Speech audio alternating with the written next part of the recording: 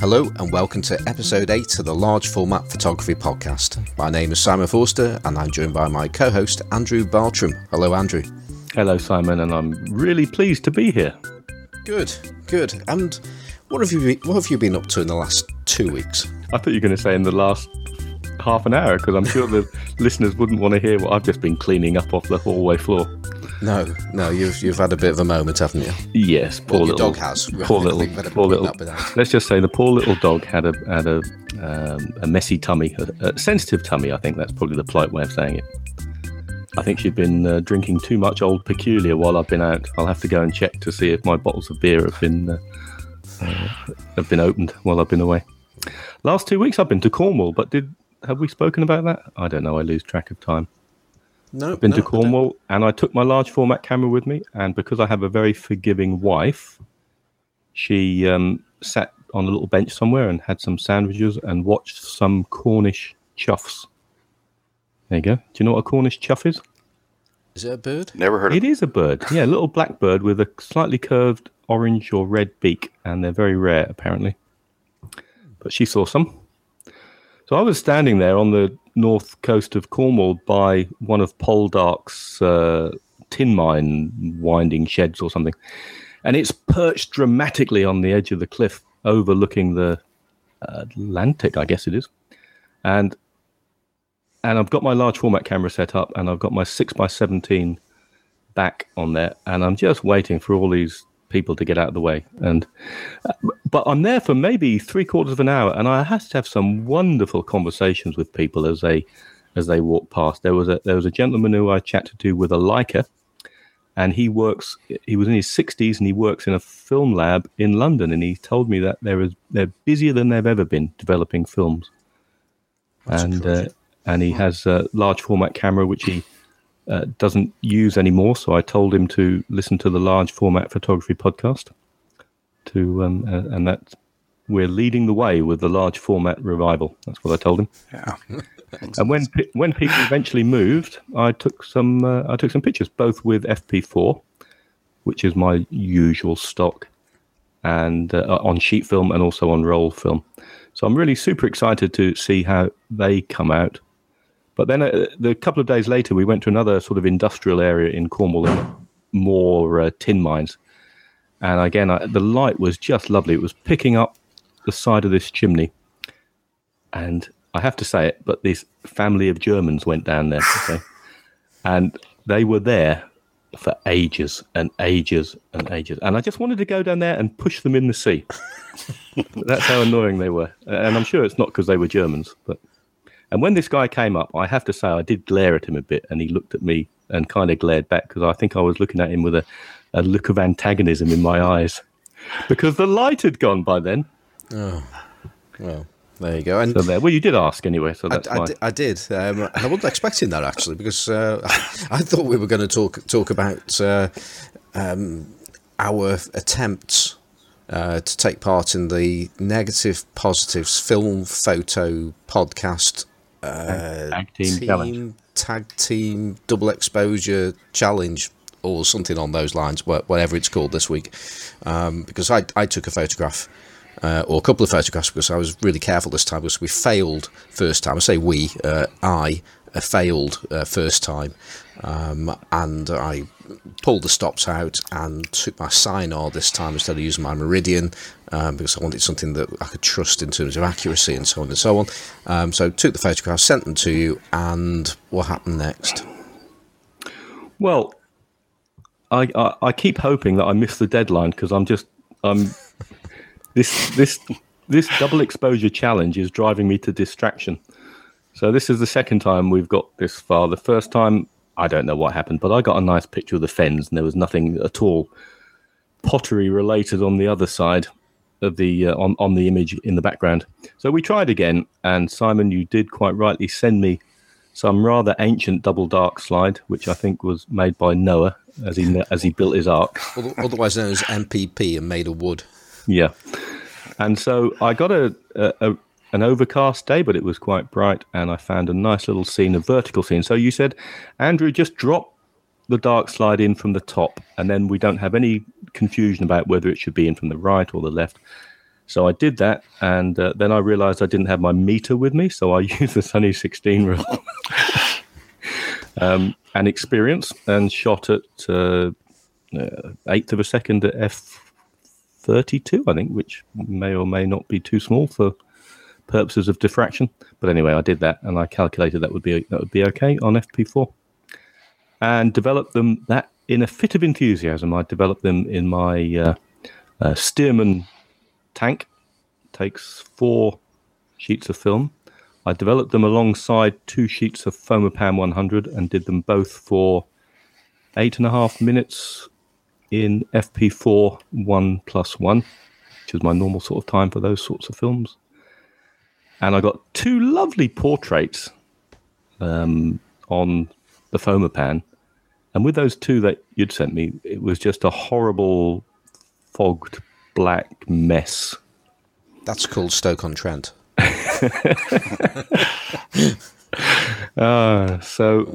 In a way, I'm quite relieved that I got a horrible black mess, because I was struggling to work out when I'd have time to go in the darkroom and make prints from these negatives. So now I think we're going to go third time lucky. I was rather hoping we'd be run out of time, or they'd tell us we were just banned from this stupid competition. They keep on giving us more time, don't they? So how hard can it be to do a double exposure challenge on large format film? Clearly, with a couple of numpties like us, it's really easy to cock it up. Yeah, we've got technically the easiest challenge, and we're messing it up royally. But we're making a right pig's ear of this challenge. Pig's ear. Are you familiar with that term, guest of ours? No, I am not. No. So, would you like me to introduce our guest, Simon? I think that would be a very good idea, because our listeners are aware that there is a third person on this podcast lurking in the background, and I've got to apologise to the person that we're about to say hello to, because we did say that we'll just have a little preamble beforehand. It'll probably take no more than 5 minutes, and I think we must be about 8 or 9 minutes into this chat now before this point. So I'll hand back over to you, Andrew, and if you'd like to introduce our mystery guest. Well, we're very pleased for this show to be joined by the wonderful Wayne Setzer, who's very interactive on our Facebook group. I've been aware of his work, I think, only since he joined the Facebook group, because before that I wasn't really a part of any large format groups on Facebook. So I don't know whether Wayne was or not. But since he's been part of our group, he's putting some awfully good prints up there, scans of prints, and he has some awesome looking wooden brass cameras. So anyone with an awesome looking wooden brass camera, and he has a beard, and he's over 50, so he must qualify to come on the large format photography podcast. So welcome, Wayne. And I have a floppy hat too. Yeah, glad to be here. To you. And whereabouts in the world are you, Wayne? Oh, I'm out in the middle of nowhere. My wife and I live on 50 rather secluded acres. Wow. Somewhere kind of between Knoxville, Tennessee and Chattanooga, Tennessee. Okay. So a couple of horses and 50 acres, that sounds a lot. Yeah. Keeps me busy. Is it just horses you have on there, or do you grow right now, just a couple of horses, yeah. But I need to get out there and put some more fences up and get some cattle too. Okay. Well, Wayne, that's once my knee gets better. Yeah. So you've got a new knee, so you're all bionic now. Yeah. That's good. That's right. So we hope that you're up and running again soon. Is it? I'm getting there. Is it been damaged by carrying all this large format gear around for so many years? Oh, I have no idea. It's been giving me problems on and off for years and years. But well, we're pleased that you're up and running. It's getting better. I actually got to go out last week and take some pictures for the first time in a month and a half. So excellent. I'm doing good. Well, Wayne, we normally it's fairly predictable, the next question, really. But I think in your case, you look to have a really fascinating backstory. And just the cameras you're using, your darkroom work, how you came to this position. I do know we spoke offline about a previous life where you used to repair cameras as well. So, how did you? What brought you to this pivotal moment of appearing on this show with me and Simon Foster? I wonder about that myself, but it all started, when was it? Back in high school, 75, I think it was, when I first got interested in photography. Not because the school had a darkroom or photography class or anything, but because a friend of mine's brother was a photographer for the local paper. And over at his house one day, I saw one of his prints. It was a local church framed in flowering dogwood blossoms, really beautiful. And that just fascinated me. So I asked him about it. And next thing I know, he was with me in his darkroom. We were having a quick little lesson in printing. And that just set the hook. I went out and found myself a little Pentax Spotmatic and some used darkroom gear and 100 feet of Tri-X and taught myself photography. And I knew I wanted to get into photography in some aspect, but I knew my limitations at the time. And I'd always been interested in how things work. So I did some research, and I ended up going out to a place in Colorado, National Camera, learned how to repair cameras. Came back to local camera store a couple of years before opening my own shop. And that lasted about almost 20 years until I saw digital coming on the scene and knew it was going to put me out of business in a couple of years because the cameras basically were not repairable by anyone but the manufacturer. So I decided to close the shop and made the questionable decision to pursue a career in education. Right. Went back to school, got a degree in secondary education mathematics, and spent the next 13 years or so trying to teach high school kids who knew they didn't need it geometry. Oh, you're the perfect guest. Finally admitted defeat. Yeah. Finally admitted defeat, took early retirement, and that was a couple of years ago, working part-time at a local community college now, helping math students and trying to find the time to go out and shoot. So, folks, we just lost Wayne there for a little bit, so I do apologise for the bad connection, but we have him back now, and he's sounding much better. So, Wayne, we were talking to you about your life story, and you were telling us that you were running a repair shop at one point. So, I was going to just ask you a bit more about that, and Okay. what sort of cameras you had in, and was it any large format stuff? Very little, actually. It was mostly consumer stuff. A few professionals used me. Did a lot of Hasselblad and Mamiya RB work for a few local professionals, but an occasional large format lens, but very little, actually. I suppose there's not that much to go wrong, is there, on a large format camera? Not really, no. Just sticky shutters. That's about it. So, Wayne, when did you make your transition to large format photography? I was trying to actually think about that the other day, and best I can recall, when I was working at that local camera shop, I think I got interested, it was probably around 78, 79 or so, probably 78-ish. With, among all things, it wasn't really a large format camera. It was a 2 1/4, 3 1/4 Galvin monorail. Flimsy little thing, but it would take roll film backs, and it gave me movements like a real camera. That just whet the appetite, and then from there I moved up to another little lightweight. It was a Gowland Pocket View, a little bit bigger but still real flimsy, and then a few other cameras, some monorails, Crown Graphic and whatnot.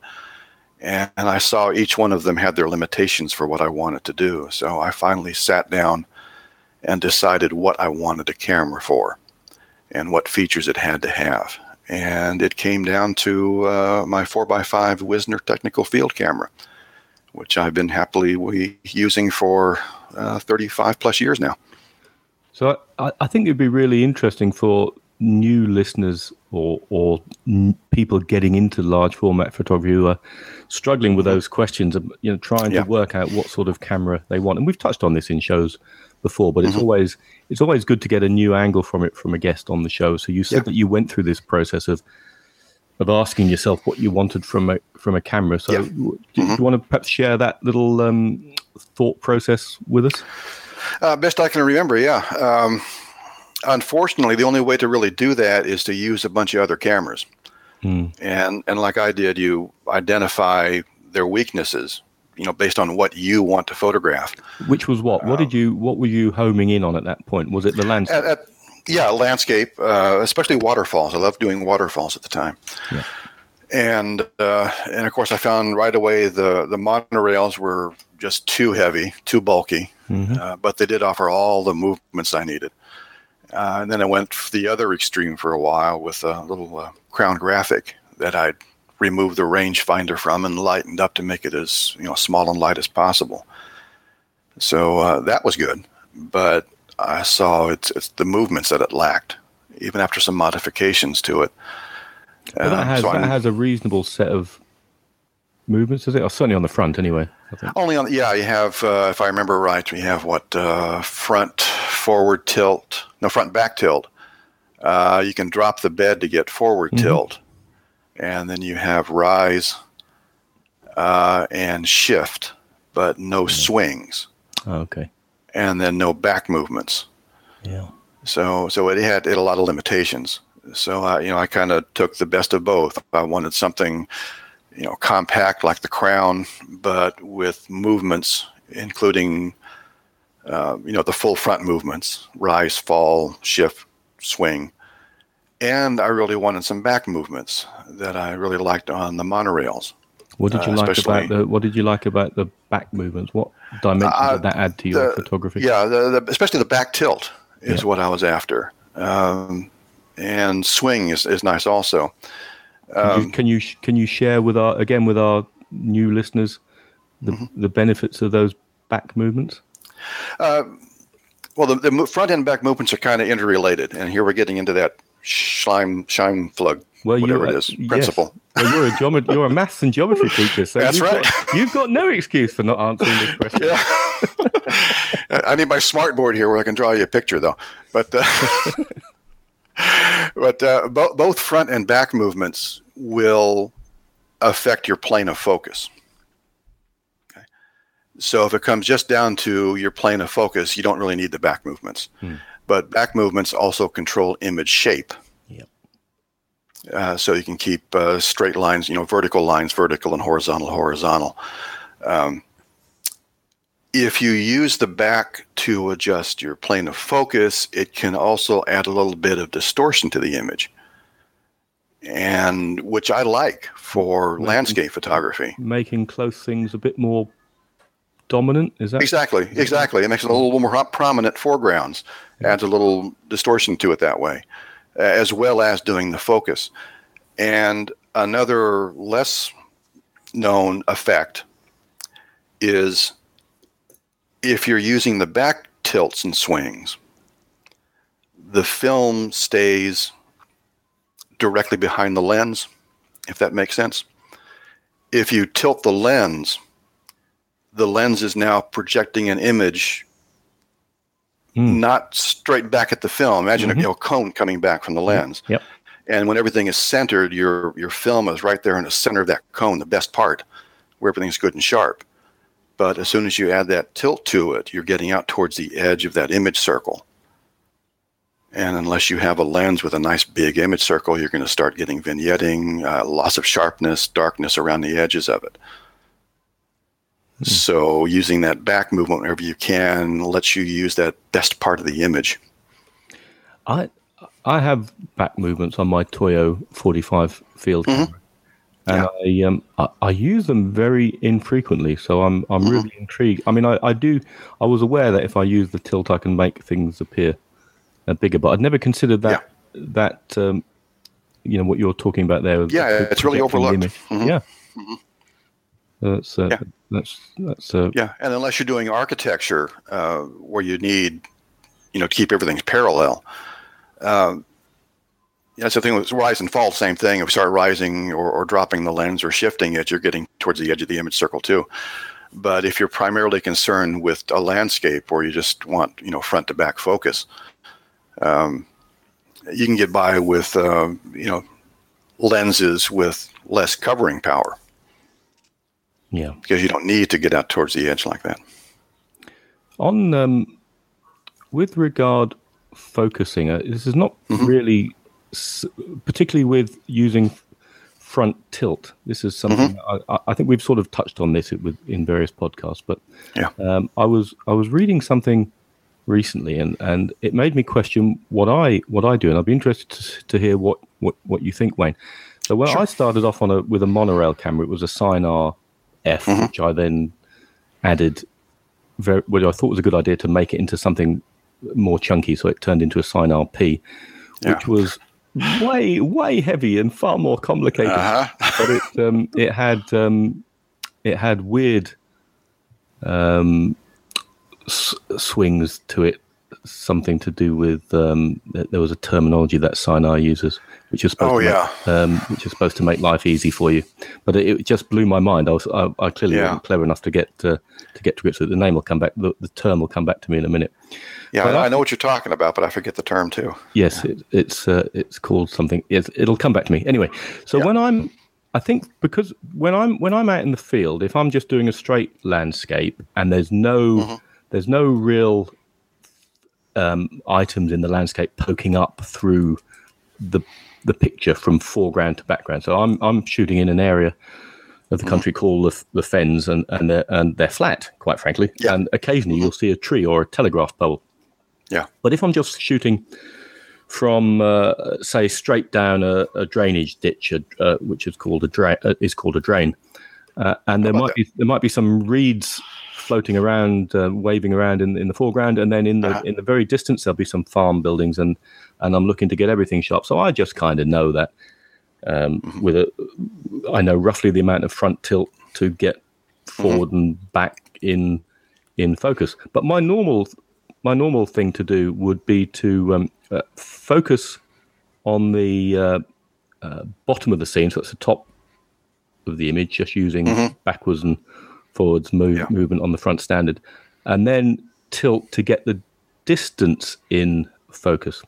Now, I read somewhere that that's a good practice for using monorails, but actually this article I was reading suggested that you focus on the distant object first and then tilt to get the near part in focus. Does that make any sense to you? Or? It really depends on what your camera does. Yeah. Now, that's one thing I liked about my Wisner that I have here. It has a unique feature among field cameras, and that's a geared rear axis tilt. Most of the cameras tilt at the base. Yeah. So yours is tilting around the middle. Actually, it's about a third of the way from the top, which is where the foreground's going to be. Yeah. So basically, when you turn that knob to shift, what's happening is the bottom of the film is going in. Yep. So I focus on the foreground, and then I use that base tilt to bring the background, the background into focus. But if you have a base tilt camera, which is what mine is. Yeah, the top of the film is going to move a lot more than the bottom of the film. Yeah. So you're focusing on the background, and then tilting the camera back to bring that foreground into focus. Using back movements, because so I'm going to have to play around with using back. Yeah, that's if you're using a base tilt. Monorails normally have an axis tilt around the center of the lens or thereabouts. Yes, I think so. Yeah. But it blew my mind, this Sinar camera, and it ended up being far too complicated. But this leads us on to this business. So new listeners, if you're getting into large format photography, you will probably be aware that one of the best reasons for moving into large format photography is for these camera movements that Wayne has just been talking about. So with a traditional camera, well, maybe Wayne, you ought to explain it because you're a maths teacher. Explain and geometry expert. Explain the difference between the different focusing planes with a normal camera with no movements at all, and quite how we can manipulate that, and also some of the problems you come across. And I've kind of hinted at that with things poking up through the landscape. With movements. Okay. Well, with a traditional camera, everything is fixed. The lens and film are parallel to each other, which means your plane of focus is going to be parallel to those two things. Yeah. Okay. Now, with all of these fancy tilts and swings you have in a view camera, it lets you change the relationship between those three different planes. And it may help to, if you can visualize a plane, a large two-dimensional sheet running through the film all around the camera, and the same running through the lens. Now, normally they're at neutral, everything's going to be parallel to each other. So a third sheet is going to be out there in front of you somewhere, also parallel to those two. Now, I'm using my hands to explain this, so watch carefully. This third sheet is effectively your point of your plane of focus. Your plane of focus, yeah. Yeah, which should be something parallel to the film and the lens. I'm actually waving my hand now in front of my microphone. Okay, you understand that. So everybody listening, if you just wave your hands in front of you, in an upright it all makes sense then that's it. What more do you need to know? Just wave your hand. So I'm waving mine up and down upright. That's my plane of focus. Yeah. Okay. So you visualize those. Look at your camera. Visualize those planes running straight through the camera. Look at your subject. Imagine what it is you want in focus. What's that foreground object you want in focus? What's that background object you want in focus? And then take that big old sheet of paper and tilt it until it's running through those two objects. And here's you've got to use your imagination. That plane should run underneath your camera somewhere. Yes. If you follow it down far enough, right? Yep. Now, if all you're concerned with is focus, doesn't matter, front or back. Just adjust either the front forward a little bit so it brings its plane back down where it intersects along the same line, because from geometry we all know that planes intersect each other in a line. And as soon as those three planes intersect along the same line, that's your new plane of focus. So I've got my beer mat here, which is my plane of focus, and I want to focus on a nearby rock and a distant mountain. Okay. So I'm going to tilt my beer mat now forward until the bottom part of my beer mat is somewhere, and I'm going to guess probably 2/3 up the rock, but I think. Okay. But let's just say halfway up the rock for now, anyway. Okay. And then the top part, I'm going to point it at my mountain, and it's going to be somewhere not at the top of the mountain, but probably somewhere down a bit. And that's now actually you go up a bit would be better. Up a bit. Yeah. Yes. Because remember, depth of field is generally a third in front, 2/3 behind the plane. Yeah. Yes. So I'm giving myself the best chance by pushing my beer mat up the mountain. I'm pointing it at the mountain now in the background. Yeah. This is great radio, everybody. Yeah. So I'm pointing my beer mat at the mountain, a third from the top, and the bottom is that also a third from the top of the rock? Yep. Yeah. And that is my imaginary plane of focus. And that, if I take it down below my camera, there's a line, and there's a line from my. Let's assume I'm using the front. Yeah. The front. So if you're going to use front tilts, imagine. I'm going to use. So my film plane is upright. So that's a plane that goes straight down. So I can kind of see there, and then I need to tilt the front. Oh, this is brilliant! I can tilt the front standard now until that. Till I draw a line in my head down below the camera to that point where my beer mat lines up with my film plane. And you've got, so if I've got my lens fully open at f3.5 or 4, that's a fairly narrow plane of focus that shoots off from my rock to the mountain. Exactly. You're going to have to readjust your focus to get them both in, because when you start changing the distance there, it messes things up. Yeah, and a lot of it is just that fiddling. And if you've got a fairly flat landscape in between the rock and the mountain, then you could probably shoot that wide open and get that plane of sharp focus right through there, in theory. But in general, you'll need to stop down then, won't you, to extend that plane of focus. Does it open up like a cone? I've read somewhere. Exactly. I was going to bring that up. You have to remember, because depth of field increases with distance. Yep. So that rock in the foreground, your depth of field is going to be shallower either side of that optimum plane. And then as it gets further away, it'll kind of flare out. Yeah. Simon, so are you also, that's the Scheinflug principle explained using a beer mat. Yeah. Do you know what now? The trouble is, I'm going to have to take a beer mat out with me now. There you go. I'm only going to be able to visualize it. I've got a Bavarian premium lager beer mat I'm staring at, and I'm going to have to make a hole in it and put it around my neck. Or just put a beer on top of it. So, you know. I've got to say, for a large part of that, I think I was closing my eyes and listening to Wayne talk. That helps. And there was for a large part of that, I was thinking, I'm not so sure about this. And then all of a sudden, it seemed to click, and it's that business about tilting your front standard. And the thing is, it doesn't make a huge amount of sense. And when you're talking about the rock, which is in the foreground, and the mountains, which are, I don't know, they could be a mile away or something like that. Yeah. Well, how do you work out how much tilt you use to make that plane of focus lie down enough to go from the rock to the to the mountains in the background? And it's now I'm actually talking about it. It's making less sense to me, although I still. No, but you've got that line that's extending. If you take that new plane of focus that you're visualizing, and you carry on that visualized virtual plane of focus underneath the camera, you can then kind of look at the back of your camera where the film plane is and project a line downwards and say, okay, well that's meeting there at this point down near my knees. So I'm going to tilt my front standard forward until that plane, the lens plane, effectively then also meets that point. So all three join up together. Then that's your plane of focus.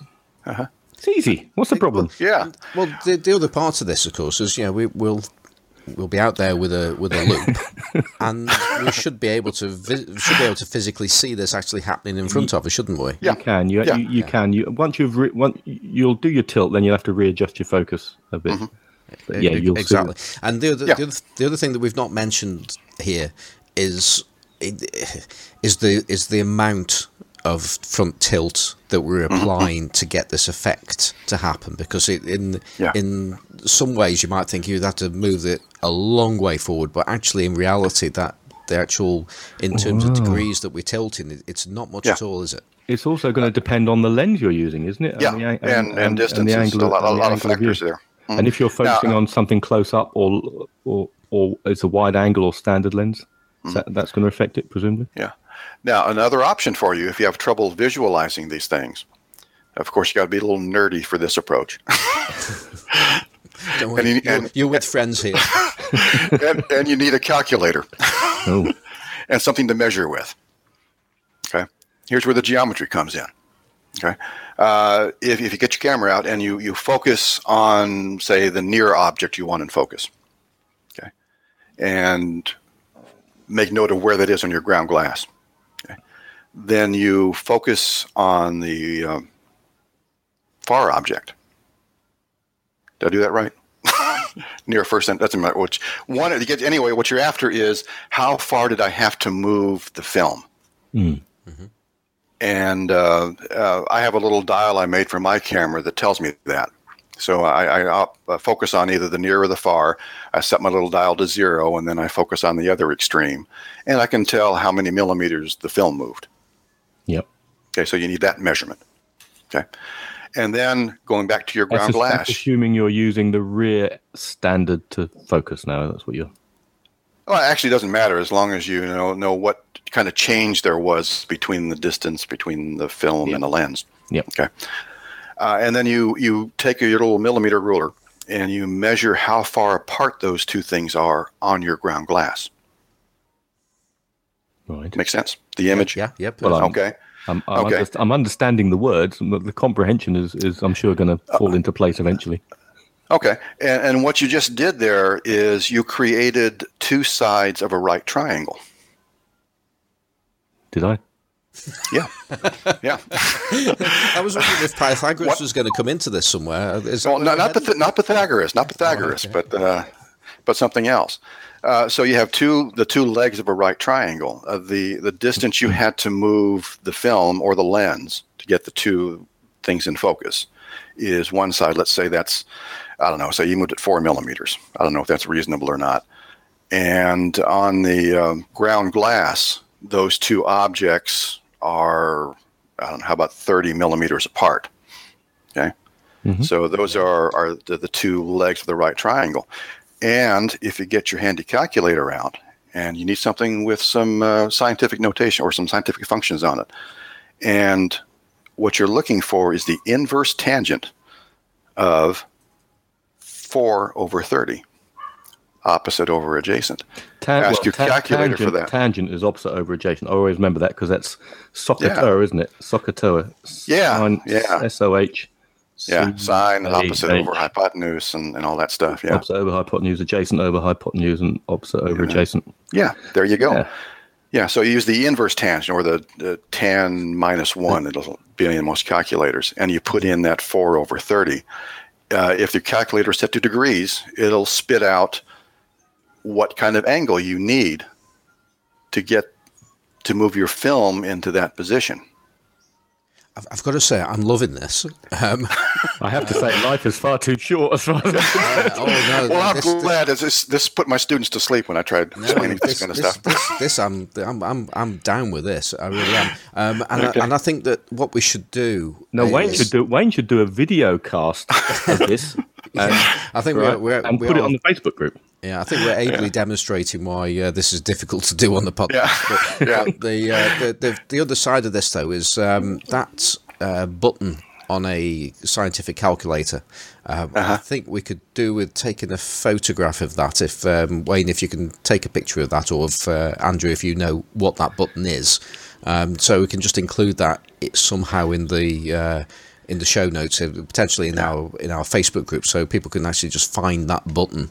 So I think I'll just make life a little bit easier for some people. Yeah, it's different on different calculators. Well, I think also Wayne needs to somehow share this on the Facebook group in using pictures or moving imagery, and that would be the best thing. Yeah. So much as we love your beautiful work, which we'll talk about in a minute.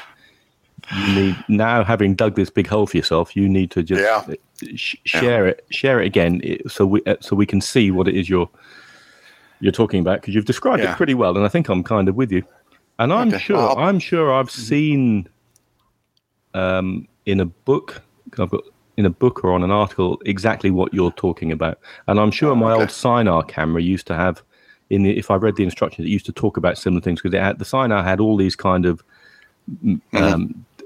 different. You could measure the distance moved quite easily, and then the Sinar would tell you to take this angle and transfer it to the angle of tilt, and it's supposed to make it idiot proof. But I tell you what, it wasn't idiot proof, because this idiot couldn't understand it. I just want to say that my enthusiasm there is not so much that I'd want to do this every single time. It's more to about do it once. Because it produces a repeatable, accurate result, assuming you're doing it correctly, and then you can see what that actually gives you, because you'd have to take a protractor with you or something like that to measure the accuracy. That's the trouble. That's it. But it's the kind of thing you only really need to do once in a certain situation, and you can test it out in a couple of different scenarios, and that will give you an idea about what the minimum you might want to use, or the maximum amount of front tilt you'd want to use for this specific use. So I just think it just helps people to work out, well, because we all say something, you got just tilt it a little. What does that mean? What's a little? Yeah, exactly. Well, when I was using my Sinar camera, it did have the degrees were marked on the front and rear standard, and by and large, mostly I seem to remember tilting it a few, so less than 5 degrees. But I was finding, so I was photographing in the fens the other day for this ill-fated double exposure challenge, and I was having to put quite a bit more front tilt on it, but I wasn't really trying to line planes up. I was just doing it from sort of visually to see where it was in. And that's a matter of tilt, focus, and then give up. Yeah. So, but the problem here, Wayne, particularly if you've got a big tall object, say anywhere close, particularly if it's closer to the camera, that's going to cut right through that cone, isn't it? That we've and you may get it in focus by stopping down, or you might have the top of it might be a bit out of focus, or something. Yeah. Also, depending on the scene, you can do the same thing with a swing. If there's not something on the ground that's important, you can swing the lens instead of tilt to change the plane of focus from that vertical object out to infinity. Yeah. And so I've done that a time or two. The Scheimpflug principle is still the same there, isn't it? You're looking at your intersection, but out to one side of your camera rather than below. Exactly. I had to do one not too long ago where I used it upside down. Is this an image that you can? Is this an image that you've posted somewhere we can look at? Yeah. Let me open up Flickr here, and you can find Wayne's pictures, folks, on a couple of Facebook. Well, he's certainly in the large format photography Facebook group, posting regularly, but he does have a couple of Facebook groups himself or pages himself, and also on Flickr. You're a new Flickr convert. Yeah. Last month, while I was recovering from my knee surgery, I couldn't get out and do anything, so I joined the 20th century and got a Flickr page and started uploading stuff. I don't have all the text in there yet. I need to go back and give explanations and stuff about everything. But let's see, my photo stream, and I think it's... While Wayne's looking for that... there it is, right there. Oh, okay. Just a quick one. I was going to give you a little bit of time there, but you've already got there. But a hybrid photography observation. That there are times where you're ultimately limited by physics. That you can't get the depth of field in the way that you would want it to, because the light conditions won't let you stop down enough, or there isn't enough movement, or anything like that. And the wonders of digitization can potentially help out in that situation, where you could actually focus stack. Which would mean that, and this is a digital technique, where you would take several photographs, at least two. Where you put the plane of focus further away and another one a little bit closer, and then you would combine the two photographs together, and that's usually a digital one. But of course, you can do that with film, because if you digitize the negatives, then you will have two digital files, and then you could actually use Photoshop. I'm not going to go into how that happens, but it's not actually a difficult process. But you could potentially, as long as you've got good sharpness in the image, because if you've got a relatively grainy image, then it makes it a lot harder, if not impossible. But if you've got a good sharp image, then you can combine those two images together, and the software will actually pick out the sharp areas and throw out the blurred areas, and there you'll end up with a photograph with a greater depth of field. But that will be a digital photograph at that point. Yeah. Okay, the image in question, I don't know if the photo stream looks the same on everybody's. Well, I tell you what, Wayne, I am your only follower, I think.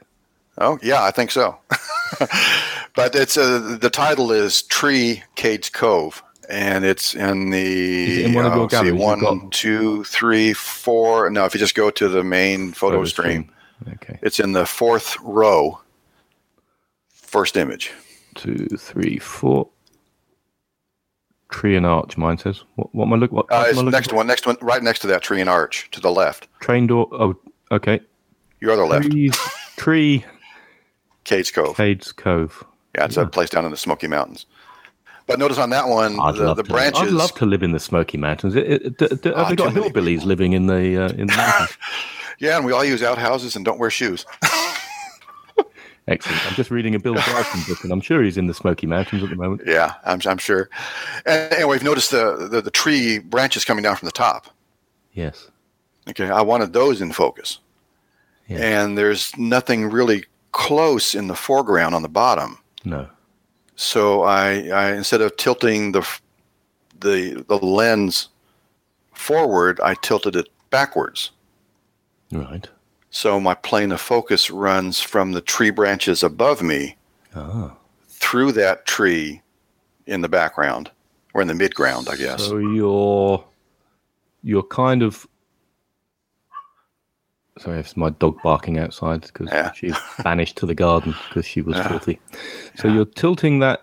Sorry, were you tilting the front? I don't think it matters, does it? The front or the back? You're tilting it back. We're talking front, so let's talk front. Front. Yeah. So my beer mat now is tilting backwards, and I can see the plane up over your head. Up over my head. Oh, up over my head. Yeah. Right. Yes, of course. Yeah, up over my head.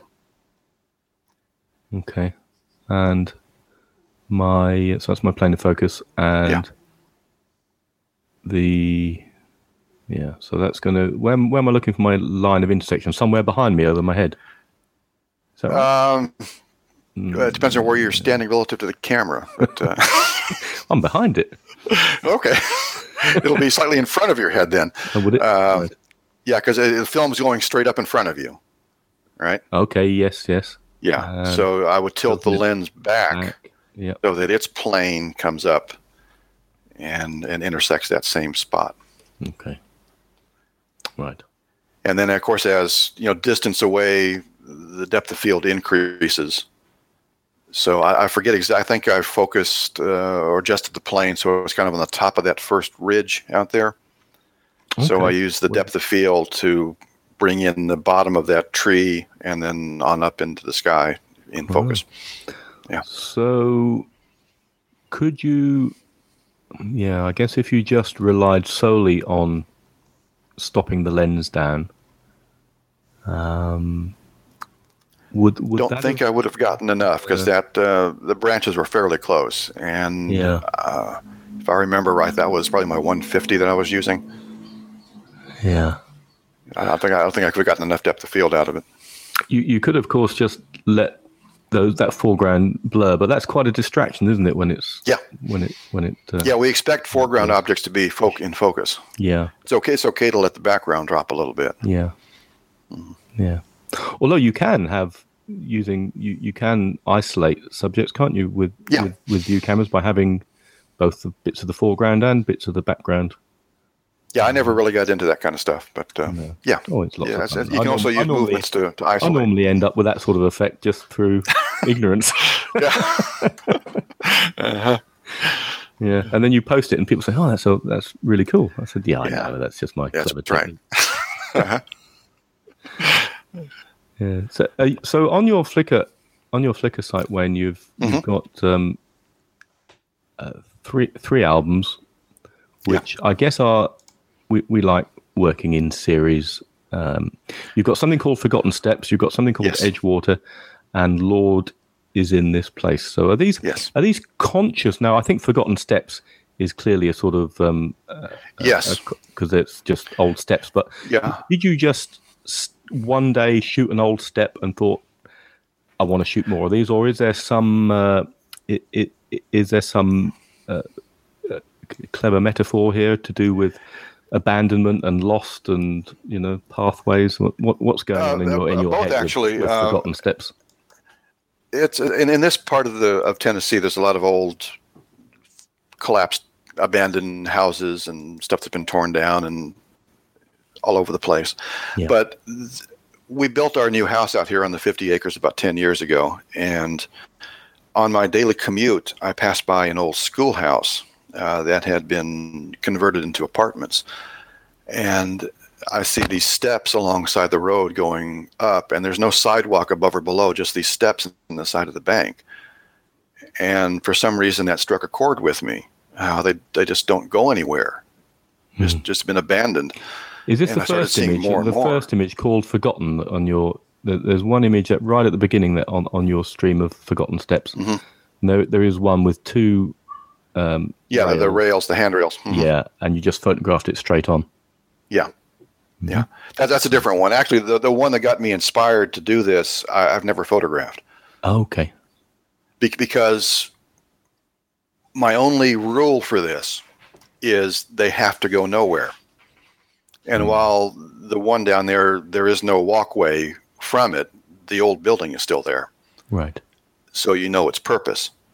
But the rest of these, they don't go anywhere. They're just the steps. Yeah. Yeah. And interesting too that the one you just mentioned, I was photographing that. It's right along a main road in the town up the road from me here, and they were doing some construction work next to it. And I think it was about a week after I shot that, I came by and they'd torn that down. It's all flattened out there now, and there's a new insurance building there now. Yeah. So are you with me on this page, Simon? Have you got? Yeah, I'm here. Have you got? Yeah. So are these all print scans, Wayne, or are these? Yeah. I don't. My only concession to digital is I picked up a little Pentax K100D or something like that because I had some old Pentax lenses around to photograph the prints. Okay. And then I just do whatever minor things I have to get them looking kind of like the prints. Yeah. When I scan print, if I've got a bit of tone on them, and we'll talk about that. Then I think I normally probably just scan clearly. I scan those in color, I think, and then adjust them till they look a bit like my print. Yeah. I'm not very good at it, but no, me neither. No, I'd much, as folks know, listen to me wittering on. No, I'd much rather be in the darkroom. Yes, I don't get much time for that. But there was a your beautiful prints that you're scanning and the lovely tonality to them and the tone itself.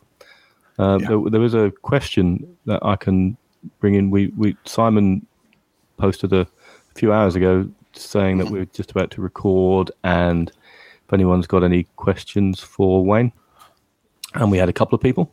So thank you, those two people. And this one is from, now I've got to get this right because he's a linguistics student or or teacher or something. He studied linguistics, so his name is Arild Edvard Basmo, but I'm sure that's not right because the A has got funny things over the top of it. But so Arild says, I notice a lot of your inverted commas brilliant pictures are on warm tone paper or toned. Yeah, I guess you couldn't necessarily tell unless you've got the edge of the paper looking at you. While I have my own thoughts about it, come on, Arild, share them. I would love to hear your thought process behind that and the effects you think it has on the viewer. Okay. For the longest time, I didn't even give it a second thought. I just made prints. But Lord, I don't know how long ago it was. I was trying out some different papers, and I came across some Zone 6 Brilliant 2 paper, which was made by or sold by Zone 6 Studios up in Vermont. Unfortunately, they stopped. Fred Picker. Mm-hmm. Yeah, interesting character. And I liked it. Nice, rich blacks and beautiful prints with it. But I didn't really notice the tone of it until I laid a print down to one of my earlier prints. And something just jumped out at me, and it was that's not really obvious. Like your earlier prints were made on what? What were you using originally? Originally, I was using graded papers because RC papers, all you could get were shades of gray. You couldn't get a solid black or a clean white out of those. So I'd always use graded papers and fiber-based papers. But with a neutral or cool tone, was it? I never really noticed. Most of them it was mostly Kodak for the most part, which is usually a fairly neutral paper, I think. Okay. But that Zone 6 paper had just a little warmth to it, a little bit of brown, especially in the shadows, which I just loved. Do I still have you guys there? Yeah. Okay, good. Something clicked there, and so I thought I may have lost you. Simon? Yeah, I'm still here. Okay. Okay, good. I heard it as well. I just thought. Okay, I'm a little paranoid now. We've lost Simon, but he's not. He's still here. Yeah. Anyway, it was that slightly warmish tone, and it just adds a little depth to it, at least in my opinion, that you don't get with those cold papers or even neutral papers. And from that day, I was always looking for a nice warm tone paper. Just personal preference. I think it adds a little bit of warmth and obviously warmth because it's a warm tone, but a little bit of depth and a little more interest to it than the neutral papers. But if you have a warm tone paper, what are you using today? Today I'm using the Ilford fiber-based warm tone. So, but you can produce a fairly neutral image from that, can't you? You can. On the developer. Yeah. I mix my own chemistry, and I use basically ID78, which was a warm. I add a little more of potassium bromide to it to warm it up just a little bit more. But the only thing I'm not crazy about on the Ilford, it's the best that I found right now, because ADOX dropped my old favorite paper. I think they might be reintroducing something. I think it's available in Europe, but for some reason they dropped it over here, and that was their Variotone warm tone paper. I love that stuff. It had that nice warm image, but a clean white neutral base. I'm using what is it for lith prints? I'm using at the moment. It's Foma. It's multigrade. There's two, the 131 and 132 are the numbers. One is matte and one is, but it's variable grade warm tone paper. Yeah, but this time around, when I was going through that mess of trying papers again, had to make a compromise. The Ilford the base is a little bit warm. I'd rather have a clean white base, but it's better than when I first tried it. I tried it when it first came out, and I didn't care for it at all. But I figured. So you see that on the if you print your pictures with a with a border around, you see that what Wayne, what you're talking about there is you can pick up that base color by looking at that kind of. So I produce mainly just standard Ilford multigrade prints, and there's a very bright white. They might even use brightness, I don't know, but anyway, it's very bright white. But with generally with a warmer tone paper, you look at that and that it's got a slight creaminess to it, hasn't it? Yeah, and you don't really notice it until you lay it next to a white piece of paper. Then it's kind of obvious. But I had to make a compromise, because I figured I'm tired of getting used to a paper and really liking it, and then all of a sudden I can't get it. So I figured the best chance is Ilford's going to be around longer than most anyone else. So the chances are greater that this paper is going to be around longer. So I won't have to go through that mess of trying to find a new paper. And so the image tone that you've got on the pictures I'm looking at on Flickr on Forgotten Steps, is that purely as a result of the paper, or are you... That's just the paper. And then these were actually on that ADOX. Oh, right, okay. Paper that I used, Yeah. As a matter of fact, I still have some. I kept some ADOX paper just for Forgotten Step photos, just for consistency. Yeah. And are you doing any toning at all? No. Nothing at all? Nothing at all. Have you ever used a sepia or thiocarbamide tone? You're back once upon a time when I was first playing with these things. I tried a little bit of sepia toning and a few other things, but I just never cared for it.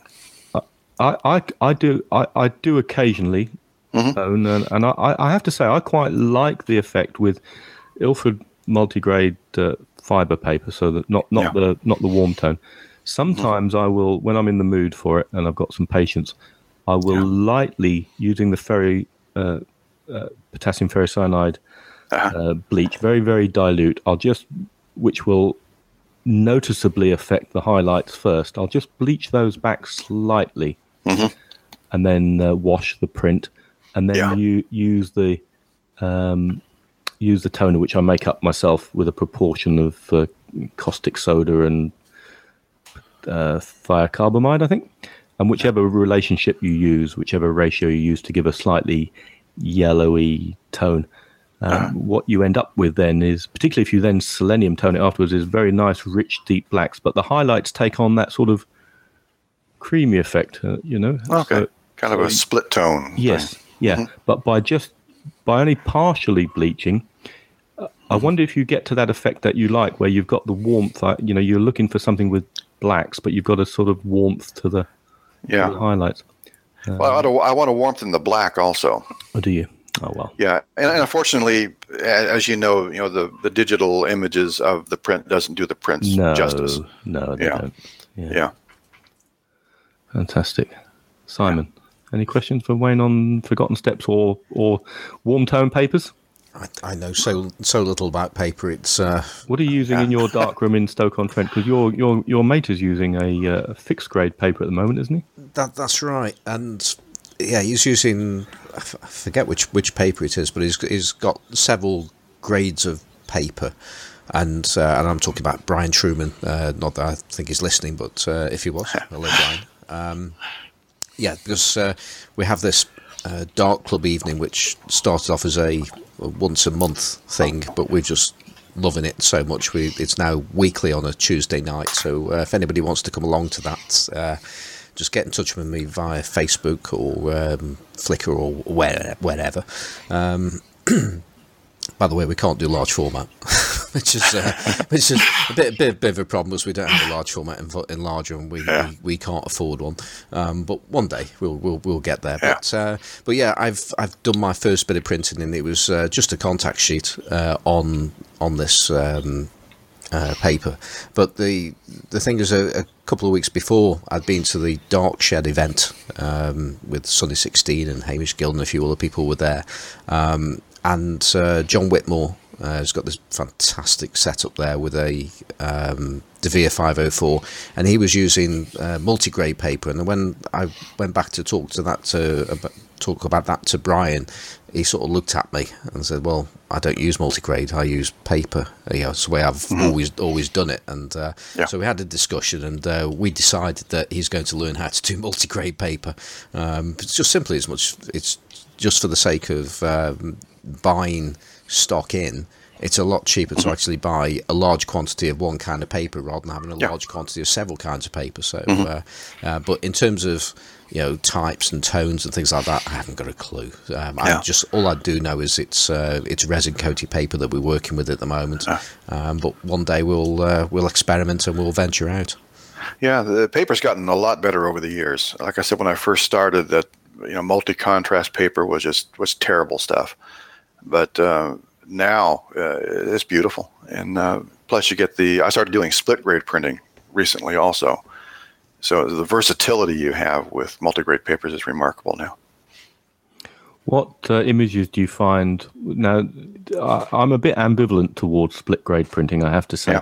There are some evangelists who use it for every single print and swear that it's the best thing since sliced bread. There are others, like a hero of mine, John Blakemore, who says use it selectively for the right type of negatives. I can't remember if he ever explained to me what the right type of negatives were. Oh, you just know. Yeah. I mean, I do make use of the effectively self-masking abilities of a hard filter and a soft filter to print. Yeah. To shade areas in and without affecting others, so using the hard grade filter will affect the shadows far more than the highlights, and if you know that, you can use that to your advantage, can't you? Yeah. So are you using split grade sort of constantly now? Are you or is it still something you're finding your way with? I use it mostly. And that goes into my whole system now. I stand develop everything in Caffenol, which gives me negatives with a tremendous range. So I have all kinds of information there. That's my goal now, is just to get as much information in the negative as I can, and then choose what to do with it when I'm printing.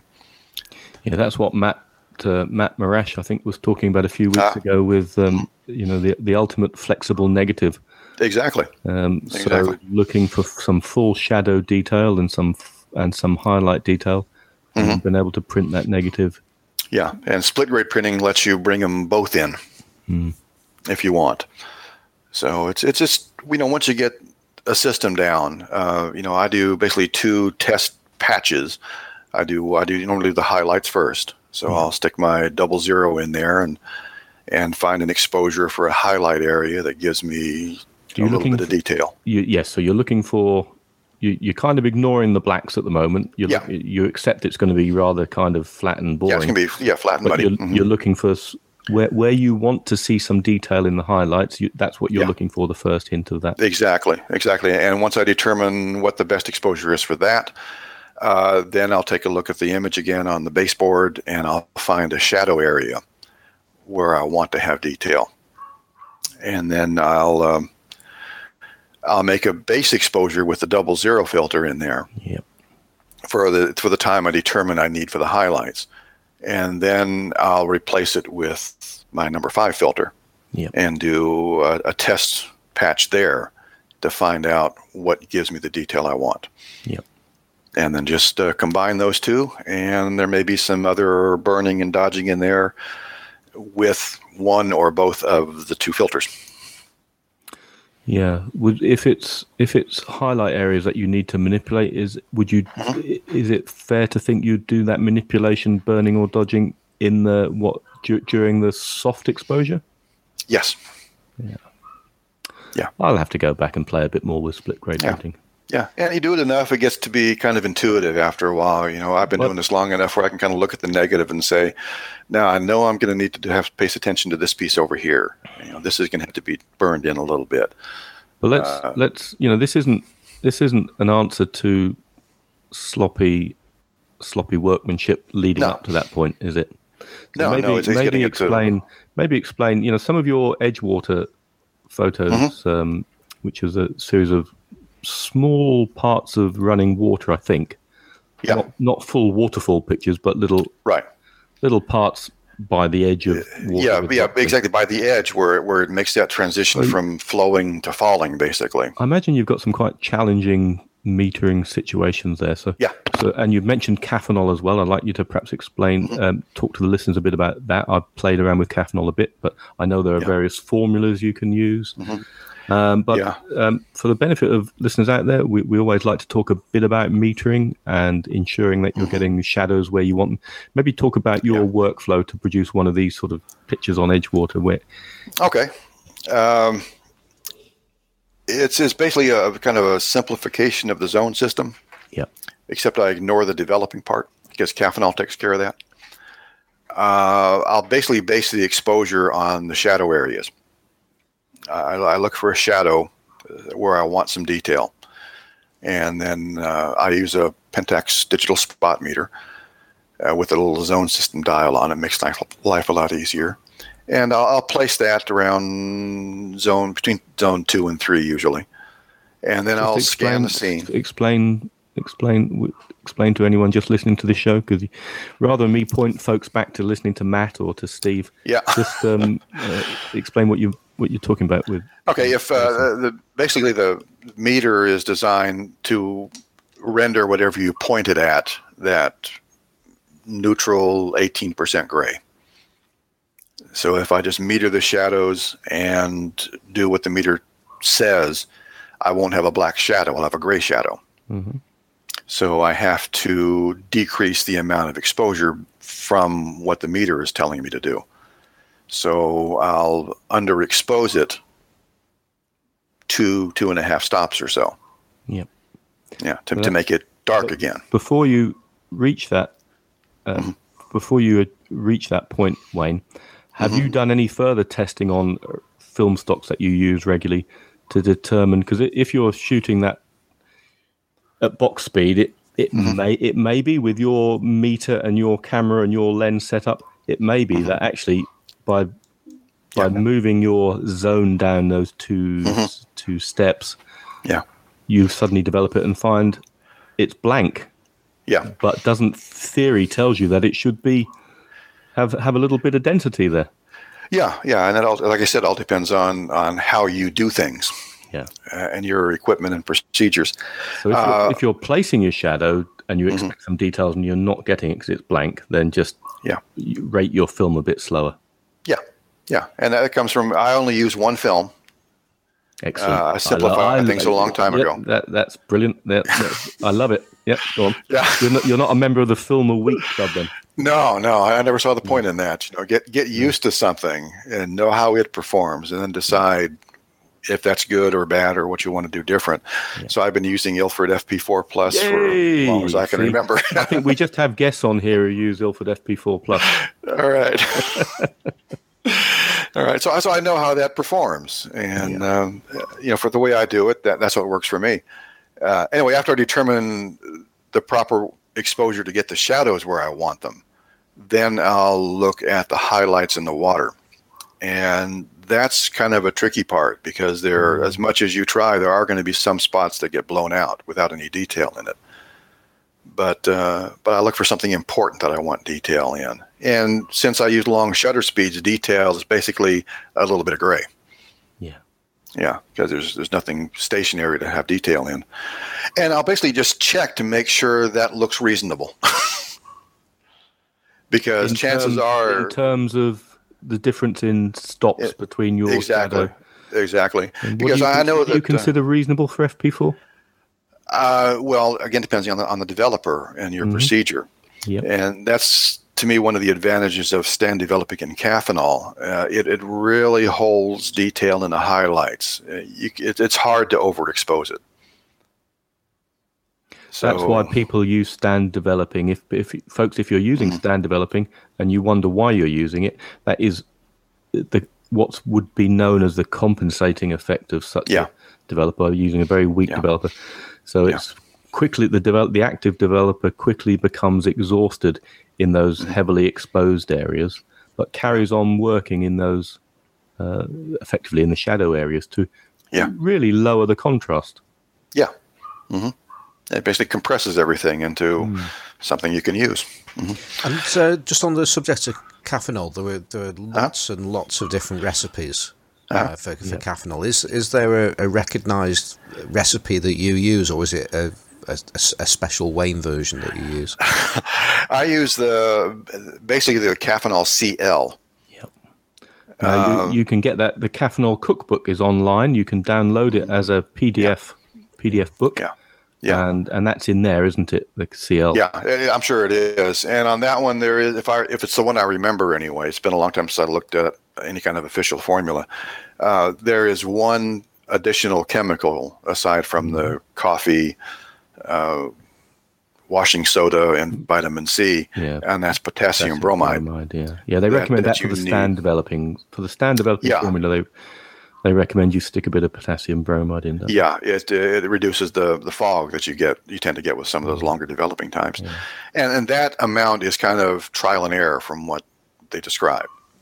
They say anywhere from this to that, and I think I use about 1.5 grams of that per liter for mine, and develop about 70 minutes at 20 degrees. My next question. So is it purely stand, no sort of sneaky agitation? No semi-stand. Just I agitate for about a minute at the beginning, and then let it sit. Now, when I've tried stand developing, I thought I was stand developing things in what everyone seems to do in Rodinol or Rodinol 1 to 100, and when I made the mistake of developing one roll, and I thought, this is brilliant, and I did a few more, and then I started scanning them. I didn't print them, but I was getting really uneven tonality in skies, and it was really quite noticeable. And I think someone suggested you to give one inversion halfway through, but I kind of gave up on it because I wasn't convinced it was going to work for me. But with Caffenol, with areas of sky, for instance. I've never. Well, in 4x5, no issues at all. Is this 4x5 you tried? No, I've not tried it with 4x5. Maybe I should. Yeah, because in 35, the sprocket holes can lead to some issues. Yeah. You get some dragging down from that. But in 4x5, I use a combi plan tank, holds 6 sheets vertically. Right. Never an issue. Right. I tried it once just to see how it would work with 8x10. And that was in a tray. Yeah. And that didn't work out too good. I've got to say, Wayne, this is music to my ears. Apart from the fact I've also got a combi plan as well. Because I started off with stand developing with Rodinol, and I've had exactly the issues that have been described here. Sometimes it's worked, sometimes it hasn't. It's really interesting that you mentioned there that the sprocket holes could be a cause of some of the problems. And I have done the last things I developed. I used 1 to 100 Rodinol purely because I'd forgotten what film I'd been using, and I'd known that I had some HB5, and I also knew I had some the Shanghai film. And I was thinking, well, how am I going to work out which is which? And it's going to be different development. So it just goes in the same one, and it's one thing at all, and they worked. They I mean, my shots in the main were awful, but they're developing. Technically, they were okay. Yeah, exactly. I was pleased with the development process at least, but but it's interesting because I tend to think about stand developing as being a very much a beginner friendly way of doing things, but it's not in the slightest bit intimidating. And I've started moving towards, I've done like 1 to 25 in Rodinol and so on, and I'm being a little bit emboldened. But listening to you as an experienced photographer in 4x5 using the same equipment that I've got, looking at the pictures that you're doing there, and I'm thinking in Caffenol as well. Sorry, and I like the idea of using Caffenol, but the point is, I can get myself some FP4 and stick with it because I like what you're achieving here, and make my own developer, which is, I really like the idea of doing that anyway, and stand develop it, and from what you're telling me here, and I'm looking at your results, and from what you're saying. There's no downside with this, apart from it takes 70 minutes to do. Well, in the UK, Simon, if you get yourself confused over what on earth washing soda is, you do need to be careful. So in the end, I went to my handy supplier down the road to me called Wet Plate Supplies, and I've mentioned them before, but Wet Plate Supplies are in Ramsey, and I bought myself some photographic use sodium hydroxide. I think it's sodium hydroxide. That is washing soda, isn't it? I think. I'll have to think so. No? Yeah. Okay. Well, I'm going to go and I'm going to mute my mic and go and get it while Simon. Well, I wouldn't worry too much about that because I mean there is. I think it was possibly in our group. I did actually ask this exact question, or if it wasn't in our group, then it might have been negative positives. I'm not too sure, but I think Jimmy Hickford sent me several links, or it might have been Ben Reynolds. Several links of places where you can just pick this off the shop. I think Morrison's actually sell it, some of the supermarkets. So it's not as difficult to get hold of as I once thought. Yeah, I get my washing soda. It's Arm & Hammer washing soda. Yeah, we don't get that here. Sodium carbonate. Sorry. There you go. That sounds sodium better. Carbonate. Yeah. So I have a tub of sodium carbonate, which wasn't very expensive, and it's for photographic use only. Which it's just what it's in there. But that's from and there's no confusion. And I've developed. I've used it so far for developing paper negatives, which works really well with some cheap coffee and. And I bought vitamin C powder from online from Amazon or somewhere. And I do have some potassium bromide, which I bought because I thought, actually, I'm going to probably give it a go with stand developing. And listening to you now, I like Simon. It's the business of not having, if you don't have some kind of compensating developer, and I think also a pyro type developer will have the same. You have to go a long way to lose highlight detail in something like a pyro. But if you don't want to mess around with pyro developers, then Caffenol is so friendly to the environment. You can drink it afterwards without causing yourself any problems at all. That's so Simon told me anyway. No, other than swallowing it. But it does. I would not advise doing that. And so all you need to do is decide how to rate your film. So as I said before, if you're placing your shadows a couple of stops down below, what the meter's telling you, and you're getting some detail there, which you think is a nice amount of detail, just the detail enough for you, then you don't have to worry about the highlights. In the past, you'd have to measure the highlights, and if it's like 10 stops different, you might have to cut your developing time down. Yeah. But if you're using something like Caffenol, which you can then drink afterwards and make a nice frappuccino with it. Yeah. But the only thing is, it stinks. Doesn't it stink when you? You get used to it. It doesn't really bother me anymore. Oh. That's why you have a ventilation fan in your dark room. Yeah, I suppose so. Just a quick one. When you're making this up as well, is there like a critical amount you have to make, or can you actually make it up in relatively small quantities? Well, the larger the quantity you make, the less critical the measurements are. But you're using it as one shot, aren't you? This is what I was confused about. I just one shot. You're making a liter of it up. I made a liter of it up and used it one shot. The Combi plan works great with the 1 liter of chemistry, so that's what I make. Yeah. It's just ticking every box at the moment. This is. Yeah. And just buy shit coffee. Make sure you buy shit coffee because just buy the cheap stuff. Don't buy that bottom shelf generic stuff. Yeah, that's it. Yeah. And I need to know if it can be done with coffee grounds. Well, so I've make fresh coffee every day. So you don't want to just drink maybe. that. Don't develop. No, I want about the grounds after because I believe that still contains the caffeine. So I have no idea. I do a lot of testing to figure out how much of it you needed. But another advantage I found to stand developing in general, and that it tends to build edge sharpness. What we call the micro contrast. Well, that's a benefit of stand developing in anything, I think. Yeah, exactly. Which is really nice. It gives you a little more apparent sharpness, especially in between the highlights and the surrounding areas. So it just adds a little bit of extra oomph to it. Yeah, that is another benefit of stand development. I think in anything you get this phenomenon that goes between areas of light and dark. Yeah, where you get this. I can't remember the reasoning behind it, but there is a reasoning behind it. Yeah.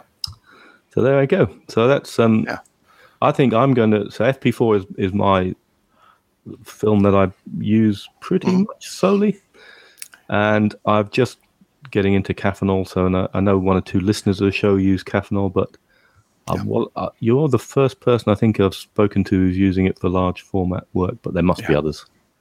I'm sure there are. Yeah. Are you emboldened, Simon? Oh, I totally am. It's good. Next Tuesday at our darkroom evening, I will be discussing Caffenol and why aren't we doing it. So so the following week we'll have a bit of a chemistry experiment and see about putting it all together. And I'm going to look at. I've seen recipes for ID78 before. In fact, I think Simon that book I convinced you to buy recently, the Amateur Photographer Handbook, has got has got a recipe for ID78 in it. But I think these formulas for, if you Google ID78, I'm sure you'll find the formula for it. Yeah, or you can download a copy of Photographer's Cookbook. Yeah, I have that. That's some Steve, earlier editions of it. That's Steve Anchel, isn't it? Yeah. It has a lot of really nice stuff in formulas in that you can use. But it's great that you've just highlighted the specific one that you use, because that was one of the things that slightly put me off Caffenol, because there's just so many variations that you can have there. Yeah. So to know that you use CL, I can just go to that as a starting point and take it from there. Yeah, just don't blame me if it doesn't work. Well, we expect all our work to turn out just like yours now. Oh, okay. Well, what do I do? I don't need to do this anymore then, did I? I can stop. So the cameras you're using, Wayne, because in your Facebook profile pictures, you've it's nice actually. I can see you there. There we go. Yeah. You need your hat on though. With a camera like that is that an 8x10 camera or some? Yeah. The big one's 8x10. Yeah. They are rather beautiful. Oh yeah, I love it. Just something about working with that wood and brass and leather camera. It's the way it's supposed to be. And how long have you had those? Are they both by what make are they? Yeah, I got real lucky on that. I said the 4x5 I've had for over 35 years now, and a while back I got the bug to do some 8x10. The Wisner, isn't it? Yeah. And just for kicks, I went on to Craigslist, our local, get rid of stuff's website, and what popped up was an 8x10 Wisner camera. Wisners weren't that popular anyway. They're rare. They're kind of rare anyway. And then to come across an 8x10 one in my area, it was just kind of, okay, this is meant to be. I got his big brother now. So I went out and made a deal, got that, a couple of holders, and she threw in a carbon fiber Gitzo tripod on the deal. And so I'm happy with that. I don't use it much. Oddly, I like using the 4x5 a lot better. Why is that then? Why do you like using the 4x5 more? Part of it might be because I've been using it for so long. I'm at one with the camera. I can operate it without looking at it. And while the 8x10 is similar in design, things are in different places. But my most annoying thing about the 8x10 is the 8x10 ground glass. The image is just too big to compose comfortably. The 4x5 under the ground glass, I can look there and I can see the entire image and how things relate to each other. Yeah. But with the 8x10, it's hard to back up enough under the dark cloth to see everything. Yeah, you having to move your head around, but you're not taking in the whole. Yeah, exactly. I can see that. You can't see everything at once. Yeah. So I find it much harder to compose with than with the 4x5. Okay. Interesting. That's just something I just need to get over. Start using it more. I do have a project I want to do with it, though, so I need to make myself get out there and do some shooting with it. Yeah. Why would you have a project just for 8x10? Is there a reason for that? Well, I'll tell you if you promise not to steal it nor tell anyone about it. Oh no, we can't make any promises with that. We're stealing everything else you've told us. Okay. I got the idea from I work at Pellissippi State, a local community college here, so I deal with young people all the time, and I always see them on their cell phones. And I was trying to think of some way to get them interested in traditional photography a little bit. And I'd also been playing with paper negatives just a little bit. Yeah. So my idea for an exhibit is to do a series of 8x10 paper negatives and display them as negative images. Yep. And then as the people come in to view, I will have instructions on how to change their smartphones to show an inverted image. Yeah, that's really clever. I don't know how to do that, but I saw somebody doing that. It's under accessibility options normally, and then display. Yeah. Yeah. So they see the negative image there, and you need 8x10 to have it large enough so they can do something with. 4x5 would just be too small. So actually to view the image, they have to look at it through their phone. Yeah. And they can either look at the whole thing or small parts of it. That may encourage them to spend a little more time with the images and not just look at it and move on to the next one. Well, that sounds splendid. And I need someone who's a little more tech savvy. What I'd really love to do is have maybe a Facebook page to go along with it, where if there was some way for them to photograph with their phone. And I tried this, but the trouble is it saves it as a negative image. But if they could somehow then convert it back to positive, do what they want to with it, and then submit it to this Facebook page, I could have kind of participation. There is a way of doing that on the phone, and that's there's an app and it's on Android and. Okay, you know the name of that offhand? Yeah, it's it doesn't specifically do that job. You've got to go into settings, but it's called Snapseed. Okay. Which is probably one. I've heard of that. Yeah, I think most people have got some familiarity with that one, and you go into. I'll just get my phone in front of me actually, but I might be able to just quickly work out where. Actually, no, it's going to take me too long. There's a setting where you can go into. I think it's lines and curves.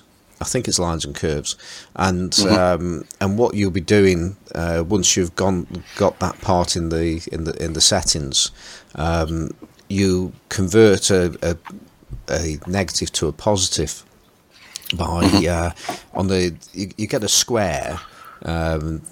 The lines and curves, it's like a graph, and there's a square, and you effectively have a point in the bottom left-hand corner and then a straight line going to the top right-hand corner. And what you can actually do, you sort of grab hold of the point in the bottom left and move it all the way up to the top, and then you go to the top right and drag that all the way down to the bottom, and that creates a negative image. Okay. Or a positive image. It does the opposite of whatever it is. Yeah, it's a negative up the negative, yeah. Exactly. And then you can save that and export it. Okay. I'll have to download it on my phone here and give that a try. And that way I figured if they could, just invert it and then they could play with other things with it too to make it theirs. and absolutely. and share the results. The downside about, I'm not sure if it happens in Snapseed, but you can do exactly the same thing in Adobe Lightroom, and you can. That's how if you're digitizing your negatives, it's easier in black and white than color. Colors are a little bit different, and we can talk about that another time. But you can do exactly the same thing in Lightroom. But once you've actually converted that, then when you start to move some of the sliders, not all of them, but some of them, you'll be used to sliding the black slider to the left to make the image more black. Well, actually, what you're doing, you actually increase the white by doing that. So things get reversed. Exactly. Some things do, some things don't, and it's quite possible that might also be happening in Snapseed, but I don't know. So that could confuse. Well, it's pretty confusing at the best of times. So that's the downside at that point. Yeah. That's my 8x10 project when I have the time. Well, it sounds wonderful. If you want inspiration on people who display negative photographs, look up Heather Oaklaus, Oaklaus. Heather has a yellow truck with a pinhole in the side called Little Miss Sunshine, and on the wall opposite the pinhole, she has an array. So probably 40 or 60 8x10 frames, which are magnetic, and she loads those with Ilford multigrade paper, and does a pinhole picture onto this array of paper, which fills up the one side of her wall.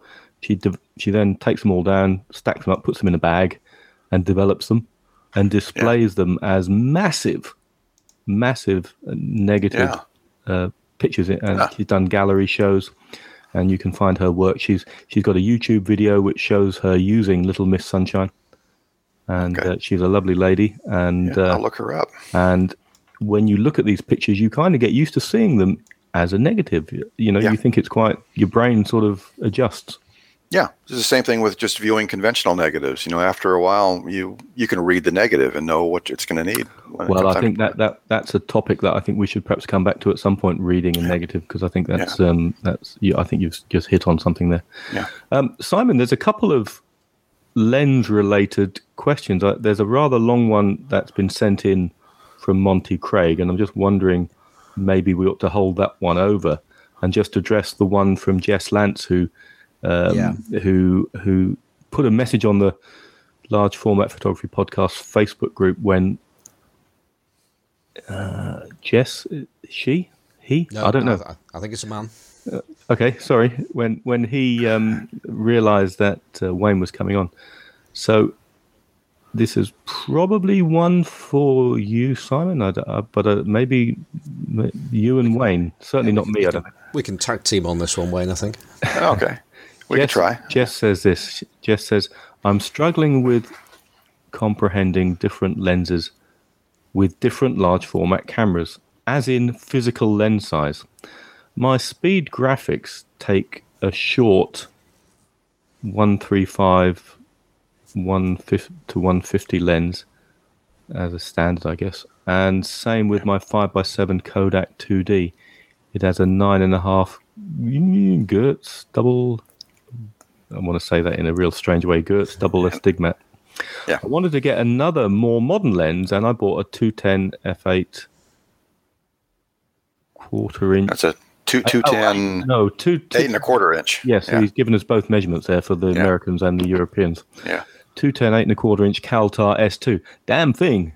That damn thing is a monster next to the wondering why. I've no idea where he comes from. Maybe you can explain. While you're explaining that, I'm going to talk to my wife who's just walked through the door. Right. Well.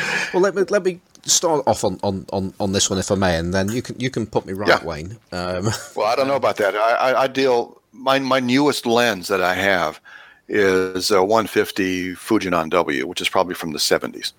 Yeah. My favorite lens is my 12 centimeter Angulon, uncoated. So we're looking 40s probably.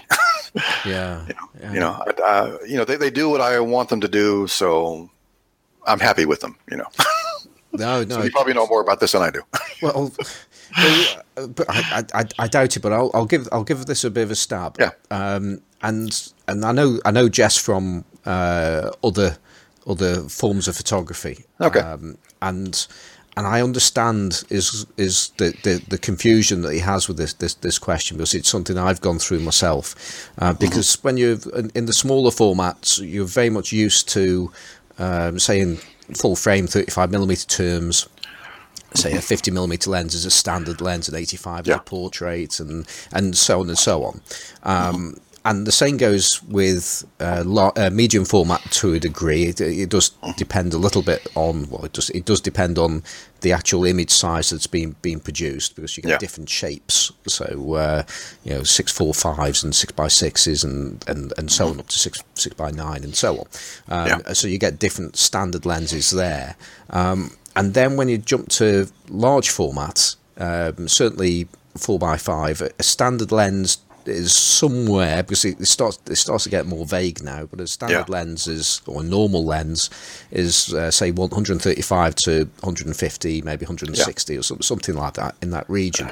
And he's also mentioned that that's also I don't know if it's the same lens, or he just puts that lens onto as 5x7 and it's working fine. And I can see how that could potentially cause some confusion. But the issue being is it's when you move into large format, we're not really talking anymore about just specific focal lengths do a specific job, because it becomes far more about the image circle that the lens projects. Yes.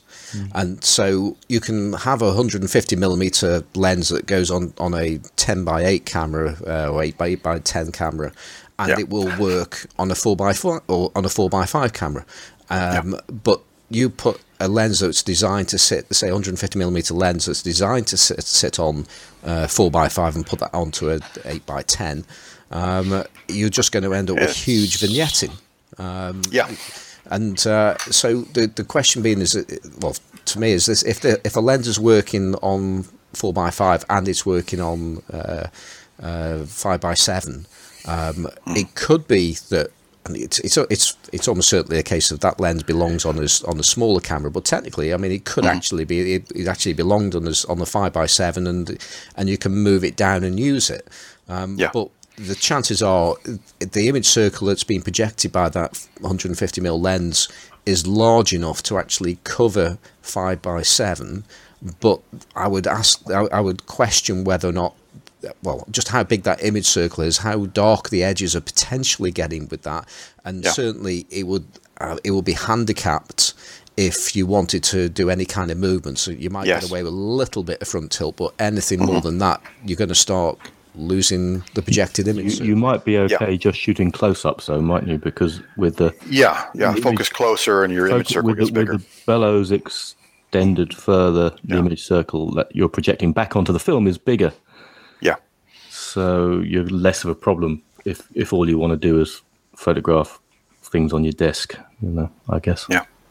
I saw this question earlier, and I probably two reasons. I looked this lens up real quick, got some specs on it, and it's a 5.6 lens, which means, first of all, it's fast for a 210, which would account for some of its size.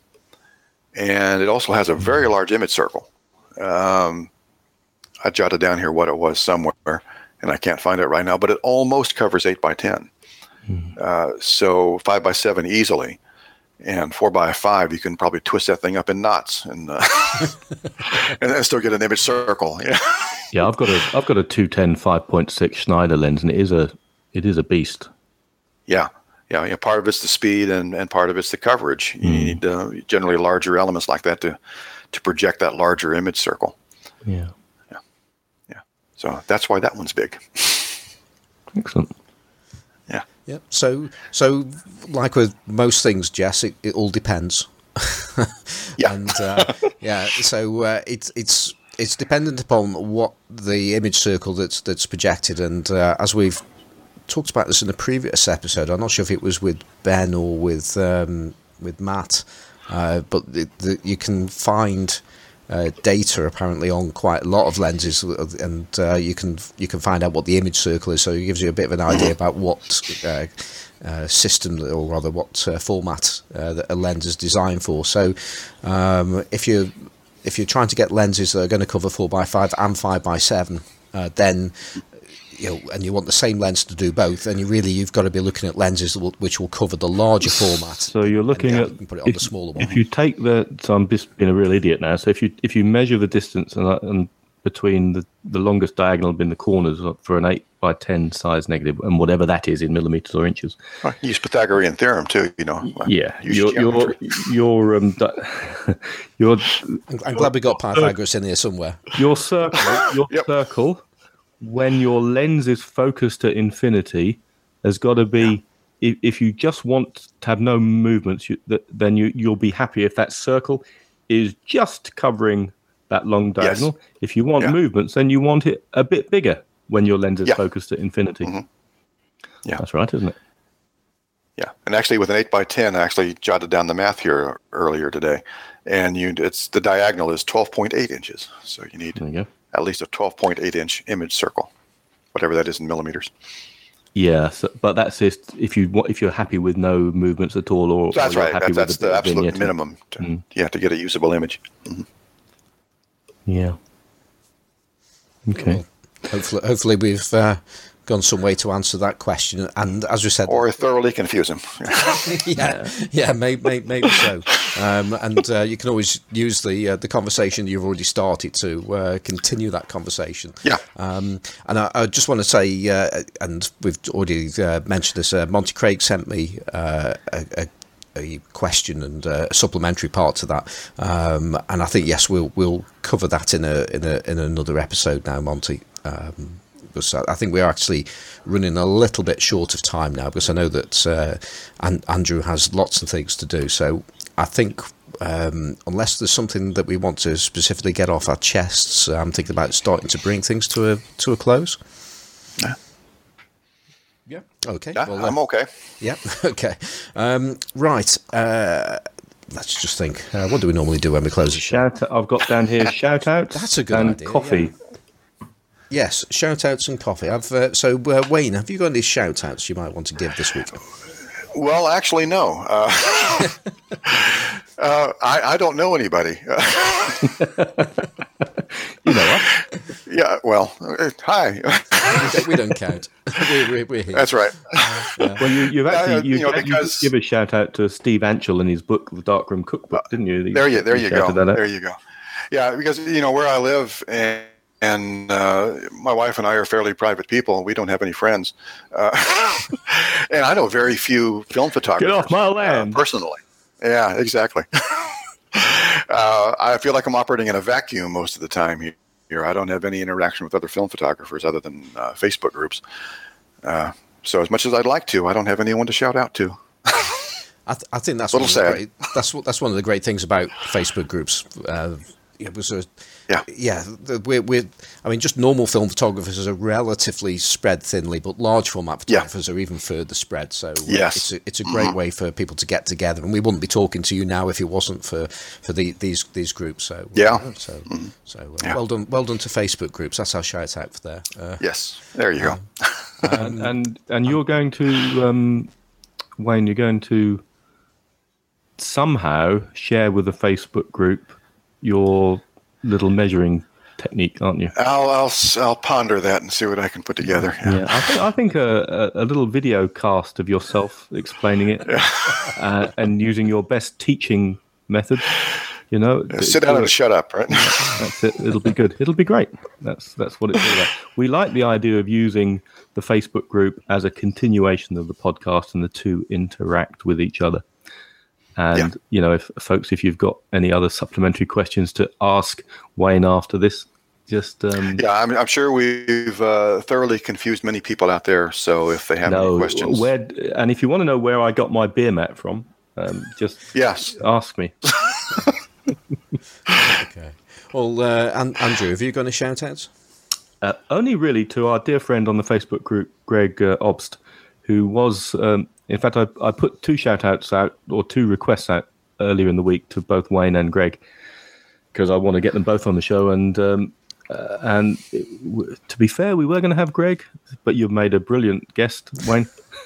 Okay, but still second choice, right? Yeah, of course.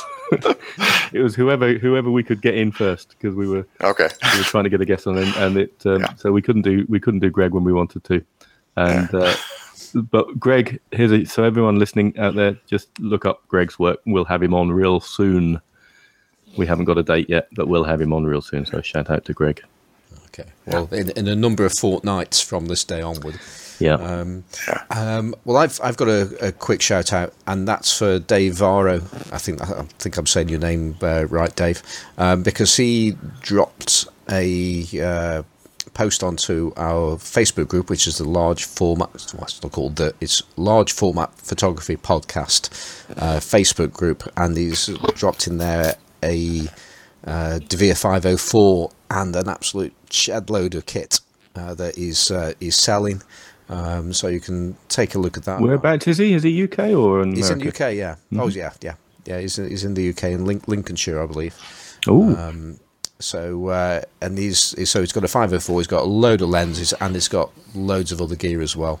Looks really nice, and more to the point, you can use Facebook to contact him about that, because his advert at least says it's open to offers. So that might be a good way to engage with him outside of eBay. Yeah, he's got a couple of slot processors. He's got a Rodegon 150 5.6 lens. He's got something with a needle on it. I don't know what that is. He's got a couple of boxes for soft mixing boxes for different sizes. Got his it's the dichromat head with the sort of rainbowy colours on the front, slightly cream coloured one. Yeah. Same one I have. Well, very, very impressive piece of kit. So wish you luck with that one, Dave. Dave. And last thing from me is to thank those people that have donated to us since last time we were on, and they are James Thorpe, Christopher J. May, and Alex Purcell. Alex dropped a donation on us this afternoon, so thank you, Alex. Alex is a new one, isn't he? He is. Takes a lot to get money out of a Welshman, so well done, Alex. Thank you very much. And Christopher left us a message saying, thoroughly enjoyable episode with Ethan. Thank you, gentlemen, for another enjoyable listen. See you in a fortnight. So thank you again. No pressure then. Yeah, no, that's it. Yeah. So that's it for me. Any last things before I completely wrap up? Nope. Okay. Well, nothing from me. Okay, Wayne. Well, I just want to thank you for being a great guest. Thanks for having me. I enjoyed it. Oh, it's been great. I have, as in every episode, I've learned things, and you've tipped me over the edge as far as having a go at doing some Caffenol. Yeah, me too. Everything you said about it is just like ticking every box for me. So really, and you can drink it. No, and if my photographs don't look as good as yours, then I'll be getting in touch with you. We'll want to know why. Okay. Yes. Because that'll be the only reason why, wouldn't it? So yeah. Okay. So Wayne, outside of this podcast and our little Facebook group that we have, where can people follow your work? Well, I have my personal Facebook page, Wayne Setzer, and that'll get you there. I also have one that I devote exclusively to the photography. That's photographs by Wayne Setzer. But honestly, what's on there is on my personal site too. About all I do on the personal site is photography. Every once in a while, there'll be something non-related, but either one. And then, like I said earlier, I just joined Flickr a while back, and I have a lot of photographs there, but I need to get busy and start adding some text to it and some explanations about everything. And that's where I'm at. And make sure, if you're not already, because I haven't been on to check, make sure you're in our little group, because we have a large format photography podcast Flickr group, which has got... Do we? I didn't know about that. This is news to me. Oh. Do we? Oh, no, we don't. No, I've made that up. Oh, okay. Sign of things to come. I've made that up. I must be thinking of some other podcast I do. Okay, just you can scrub that bit out of the recording. We do not. No, it's in there now. You've got to go out and make it. Yeah, dear, what a numpty I am. Yeah, if you're into pinhole photography, we have a lensless podcast. Nobody's into that. Flickr group. Okay, sorry, we don't have one. No.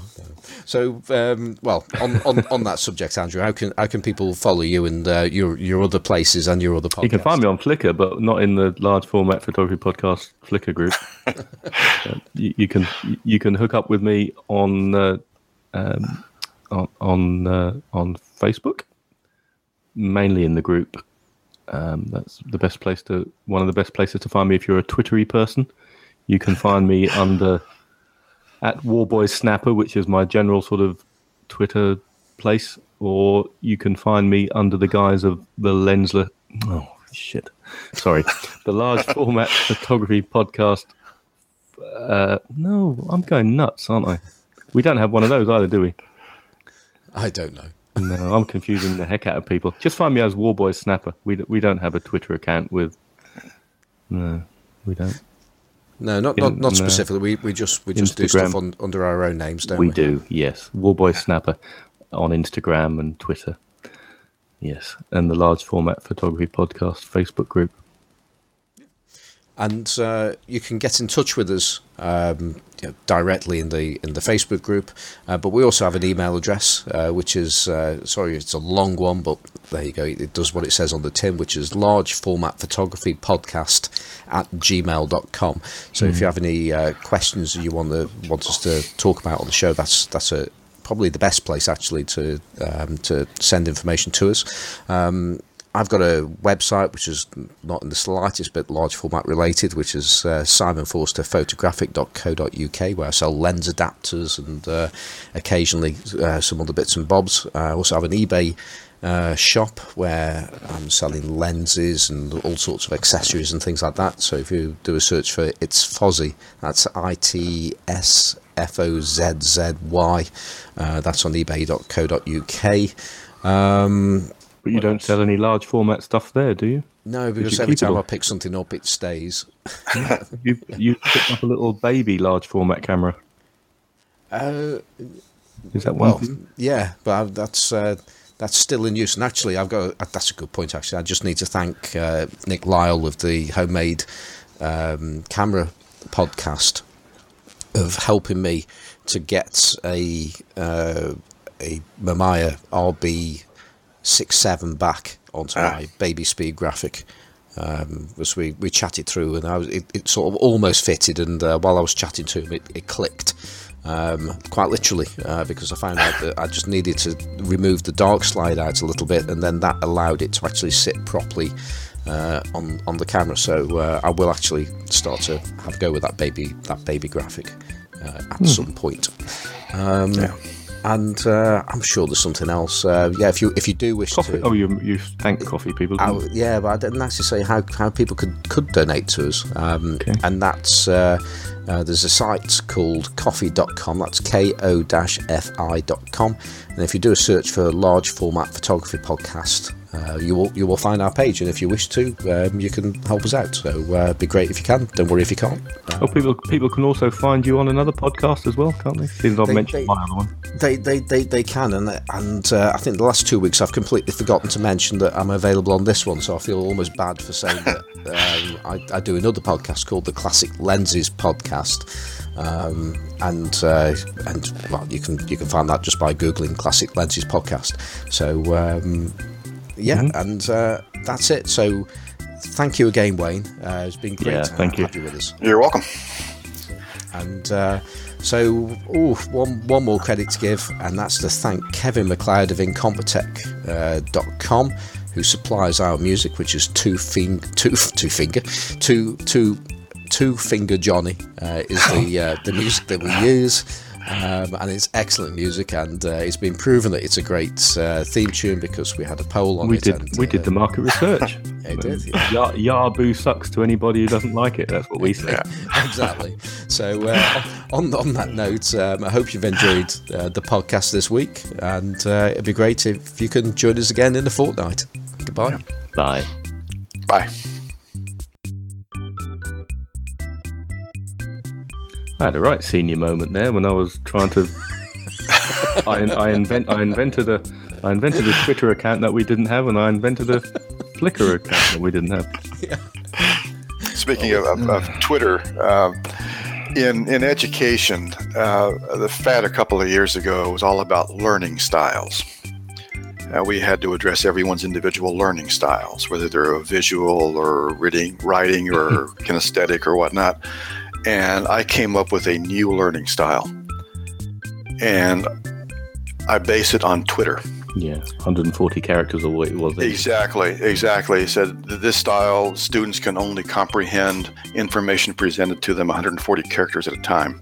It's 280 now, though, isn't it? They're double. Oh, I don't know. I never use Twitter. Yeah. But and I call that learning style the twits. Yeah. That's me.